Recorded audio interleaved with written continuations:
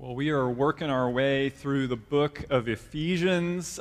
We've been doing that over the last 3 weeks now, and if you've been coming, you'd know that this past week we hit one of the biggies. Brent preached on the first half of chapter 2 of Ephesians, and it's this grand account of God reconciling people who were dead in sin to himself, and we're going to pick up on the passage after that where Paul continues to expound on this grace that's offered in the gospel. And you know, the book of Ephesians we're excited to be studying it because it is about life in the church and how the church relates to the world around it. So it's a really great book to be studying as kind of a new church. But the first half of this book, we're calling it Grace Changes Everything, because the first half is focused on the grace. And this morning is another big passage in terms of just the explanation of the depth of the grace of God in Christ. So if you would stand with me, and I'll read for us our passage this morning, starting in verse 11 of chapter 2. Therefore remember that at one time you Gentiles in the flesh, called the uncircumcision by what is called the circumcision, which is made in the flesh by hands, remember that you were at that time separated from Christ, alienated from the commonwealth of Israel, and strangers to the covenants of promise, having no hope and without God in the world. But now in Christ Jesus, you who once were far off have been brought near by the blood of Christ. For he himself is our peace, who has made us both one and has broken down in his flesh the dividing wall of hostility, by abolishing the law of commandments expressed in ordinances, that he might create in himself one new man in place of the two, so making peace, and might reconcile us both to God in one body through the cross, thereby killing the hostility. And he came and preached peace to you who were far off and peace to those who were near. For through him we both have access in one Spirit to the Father. So then you were no longer strangers and aliens, but you were fellow citizens with the saints and members of the household of God, built on the foundation of the apostles and prophets, Christ Jesus himself being the cornerstone, in whom the whole structure being joined together grows into a holy temple in the Lord. In him you also are being built together into a dwelling place for God by the Spirit. The word of the Lord. Heavenly Father, as we come to your word now, would you send your Spirit to apply it to our hearts and change us? We pray this in Christ's name. Amen. So we started this chapter last week, and as I said before, Brent covered this idea of us being reconciled to God, so our vertical relationship to the Lord. And he talked about how we were dead in sin, that we were without hope, and yet God, who is rich in mercy, because of the great love with which he loved us, even when we were dead in our sins, reconciled us to himself by grace. And this morning we're going to look at kind of the next component of that, which is our horizontal relationships. And the cross has something to say not only about our relationship to God, but about our relationships with everyone around us. And I don't have to convince you that we need this badly, I don't think. Like, don't we live in a divided time? I've heard a lot of people over the last few years say things like, I can't remember things being as divided as they are now. Surely politics and political dynamics have something to do with that today. It's not just in America, it's all over the world. This kind of phenomenon is happening. I've heard from a couple different friends in the last few weeks lamenting to me that they had a friendship, it was a good friendship, and then an election happened, and they fell on different sides, and maybe something was said, and it was just like, yeah, and so we don't really talk anymore. You know, the relationship is just kind of over, even though we were once really good friends. Our country also has a loneliness epidemic at the moment.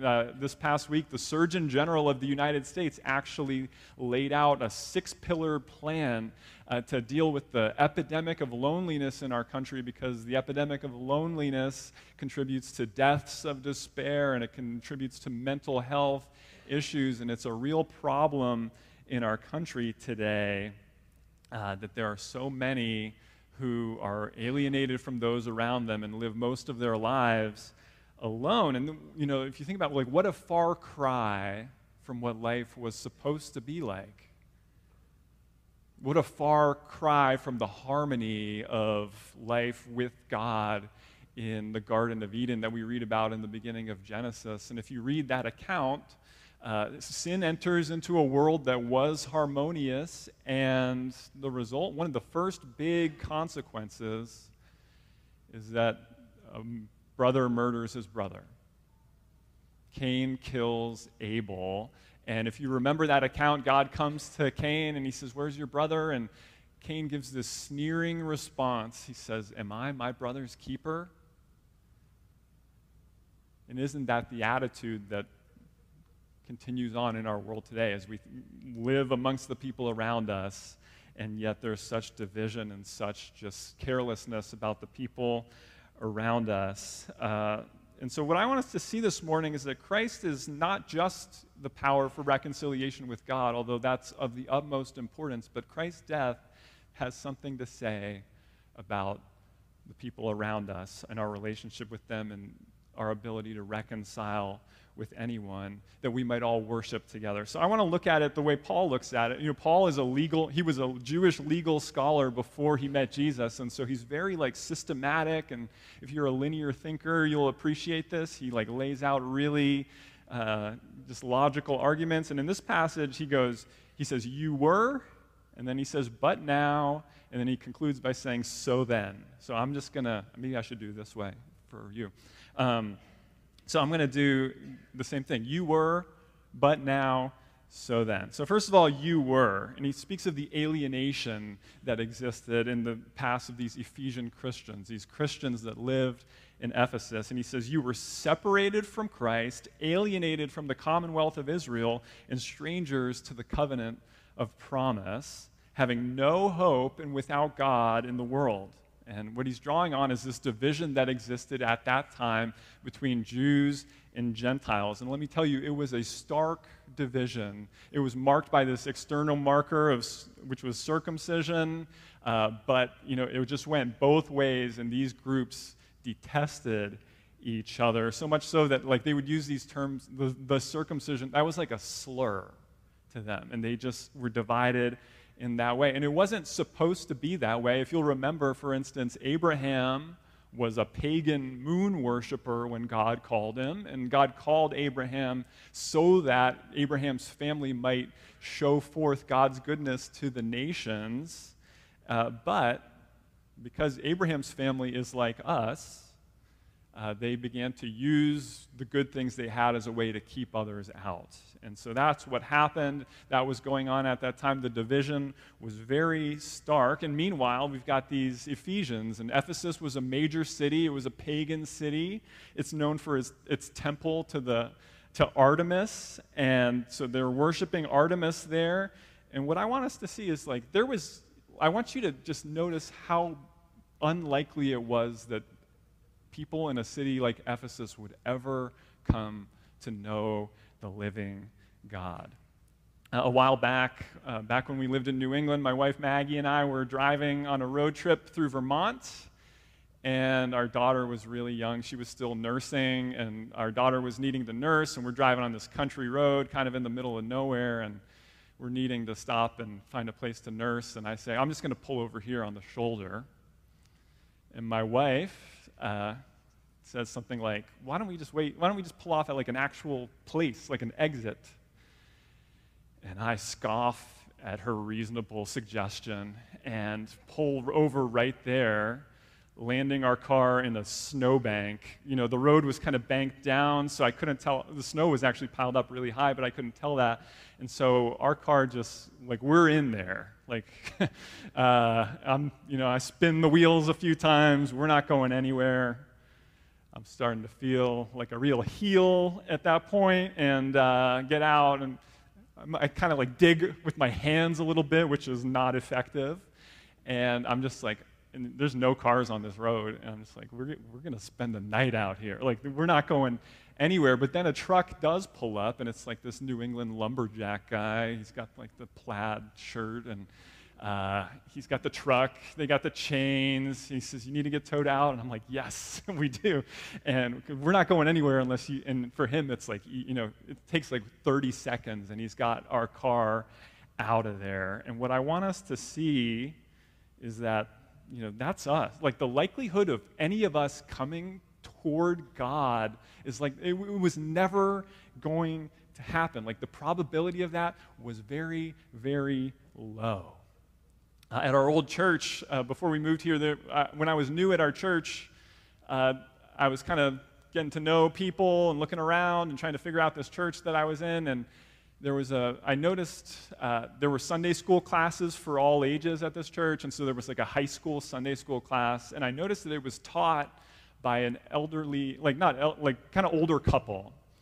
And I thought to myself, like, they're kind of older couple, they're teaching, wouldn't it be better if a young cool couple taught high school? Or I was wondering about that, and then one night we were out, and we ran into this kind of older couple that taught the high school Sunday school class, and we got to talking, and the man said, have I ever told you my testimony? And I said, no. And he said, he began to lay out this testimony of, really broken past, became a drug user, drug dealer, was a really successful drug dealer, lived a very depraved life, was like going the opposite way of God, and things were not good. And then he kind of hit a rock bottom point, and at that point someone invited him into a Bible study, and then he got invited into the church, and then he met a woman, his now wife, who had grown up in a church, and his life was just like 180 degrees different than it had been. And then he concluded his story by saying, and that's why I teach high school Sunday school, because I don't want any of those kids to turn out like me. And I had this realization. I was just like, oh, like, it's effective because he actually loves these kids. Like, he cares about them, and his care for them is rooted in who he once was. It is rooted in the fact that he has a love that comes from not wanting anyone else to have the life that he once had. And you might say to yourself, well, I've never been a drug dealer before and never thought about worshiping Artemis before, but think about the odds of anyone like you ever coming to know God. Let's say you have Northern European ancestry. I don't know if that applies to anyone in this room, but let's just assume some of us have Northern European ancestry. Well, that would mean that you descend from people like the Celts and the Picts and the Angles and the Saxons. These are people who worshipped a pantheon of nature gods through priests called Druids, who practiced all kinds of deviant sexual rites. These were a people group that sometimes practiced human sacrifice. They were a people that when the Romans got up there, it freaked out the Romans, who were not like that close to God either. And if that's your ancestry, then that's where you come from. And 2,000 years ago, if you were to predict, could a descendant of these people come to know the living God? The answer would be absolutely not. It shouldn't happen. Think about your own selfish story. Think about all the choices you made that could have taken you even farther down a path, but somehow God prevented it. Okay? And so, in response to that, Paul gives the one command in the whole first 3 chapters of Ephesians, which is remember. Remember your story. Remember where you came from. Everything gets messed up when we forget how unlikely it is that we would ever come to know God. You shouldn't know him. We were all far off. But then Paul goes on, and he says, but now, so you were, and then but now. He says, you who once were far off have been brought near by the blood of Christ. And what we got to see is that divide between Jew and Gentile was massive. The Jews said at that time, they said that the Gentiles were created by God to be fuel for the fires of hell. And the animosity went both ways. On the Temple Mount, Paul references in this passage a wall of hostility, and some scholars think he's actually referring to an actual wall that existed on the Temple Mount, which prevented the Gentiles from progressing any further toward the temple. And on the wall, it said, if you are a Gentile and you pass beyond this point, you have yourself to blame for your own death. Okay? What could bridge a gap like that? A hostility like that? What could make these two groups go on to worship God and live life together and be in community together? And the answer that Paul gives is the blood of Christ. And he talks about abolishing the law. And he's talking about circumcision, and he's talking about things like sacrifices of atonement. And what he points out is like these no longer apply because they're fulfilled in Christ. The point of them was to point people toward their need of a Savior, so that, for instance, when a spotless Lamb of God would finally show up, people would recognize it. And so Jesus has fulfilled that now. It no longer applies, and it actually shows us our need for a Savior so that we can understand that and cling to Him. And so he says, Jesus is our peace. He Himself is our peace, in that we all needed Him to die. A lot of people look at a passage like this and they say, oh, isn't that great? Even people who are far off can be brought near. And that would be to miss the point. The point of it is to say, only people that are far off can be brought near. That's people that are far off is all that there is. I heard a story recently about a woman here in town who, it was about her, she was diagnosed with cancer. It was terminal cancer. She was given a couple of years to live and began to cope with that reality. They did some treatment. It was chemotherapy. It was like, this has a chance of maybe doing something, but it's probably not going to work. And lo and behold, she prayed. Other people around her prayed, and she's like getting better now. The doctors are amazed, and it's this very moving story of this woman who was preparing to die, and now she's preparing to like live out the rest of her life and be healthy again. And I want you to imagine if that was your story, and then going on to look upon cancer patients with contempt. It's unthinkable, right? Well, that's exactly what we are doing when we scoff at anyone for any shortcoming, for any mark of being an outsider. When we withhold forgiveness, when we refuse to reconcile, when there's any like type of person that we don't associate with, or any type of person that we kind of look down on or sneer at, when there's a type of person who doesn't belong, all of that is to resist the cross and resist the blood of Christ. Because the cross says we were doomed. We were all far off, but God is a God who draws us near. And the only explanation that you're anywhere near God is the blood of Christ shed for you. And we have that in common with everyone. Okay? Do you see how only the cross can do that? Like bring people together? Do you see how like telling people to be kind to one another isn't going to work compared to how the cross can work? Okay, so how does Paul wrap it up? He says, you were, but now, so then. So then, you, Ephesian Christians, he's writing to, are no longer strangers and aliens, but fellow citizens with the saints, apostles, and prophets.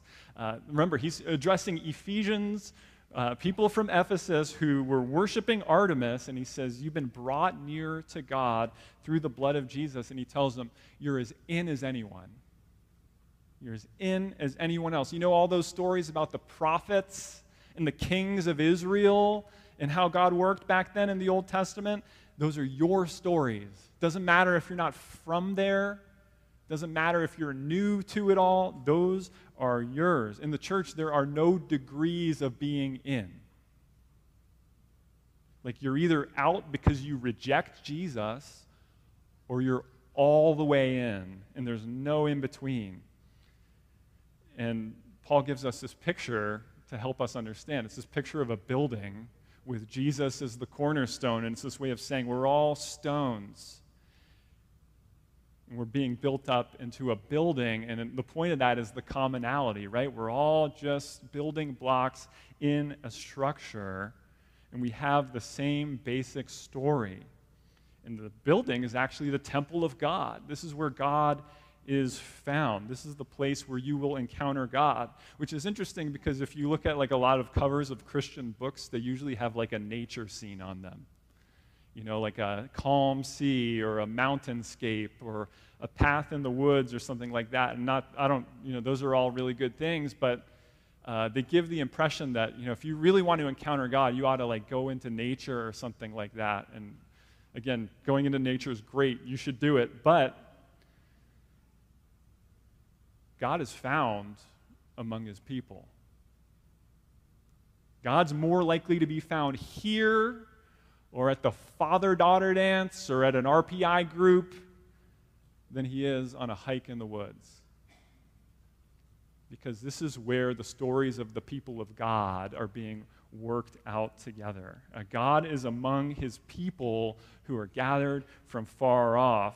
He's found among people who have no reason to be in community together except that they share the same story, that God has gathered them. And as the Bible progresses, it ends with the book of Revelation, and there's this picture of a multitude gathered, and they're from every tribe and tongue and nation, and they all look different from each other, and they shouldn't be together except that Jesus is their Savior. And what that's saying is, like, you have more in common with, like, a Christian in a slum in Kenya than you do maybe with people in your own blood family, or with people worshiping in China in a house church than you do with people you're related to, because you have the same story as them. And so we ought to be about building the church.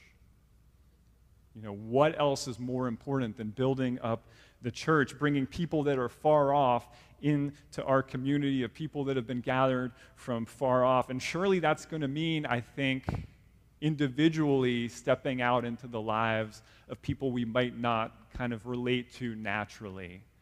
Befriending people who are not natural for us to befriend, but doing so because in them we can see the image of God. We can see the commonality that we share.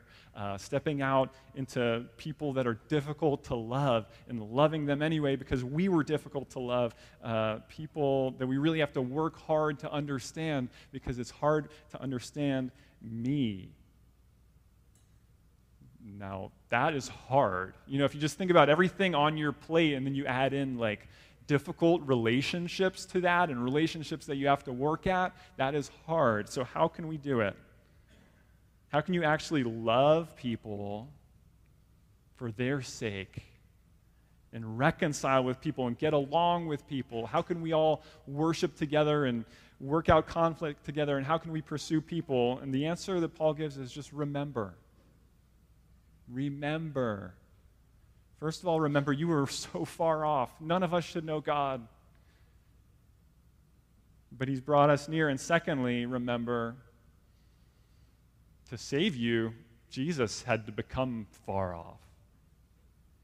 Like, no one looks more far off than a Jewish man dying on a Roman cross, suffocating to death, crying out to his God who won't answer, naked, while a crowd mocks him. He did that to bring you in. That's your story. He did it because he loves you. He's a lover. And that's our story. And if that's our story, what if we lived like it was our story? What would this community be like? what kind of blessing would this community be to Knoxville if we lived like that was our story, if we stepped out into our lives and brought people into this community and we lived out that story together. Let me pray for us in closing that God would do that. Let's pray. Heavenly Father, you know how quick we are to forget our story and prop ourselves up, so we pray that you would allow this story, this gospel, to penetrate deep into our hearts. I pray that those who are far off would find a place in this church full of far-off people, and that we would live it out, that you'd give us endurance in pursuing people like you do, and that you'd be our help, and that you'd be glorified in our midst. We pray this in Christ's name. Amen.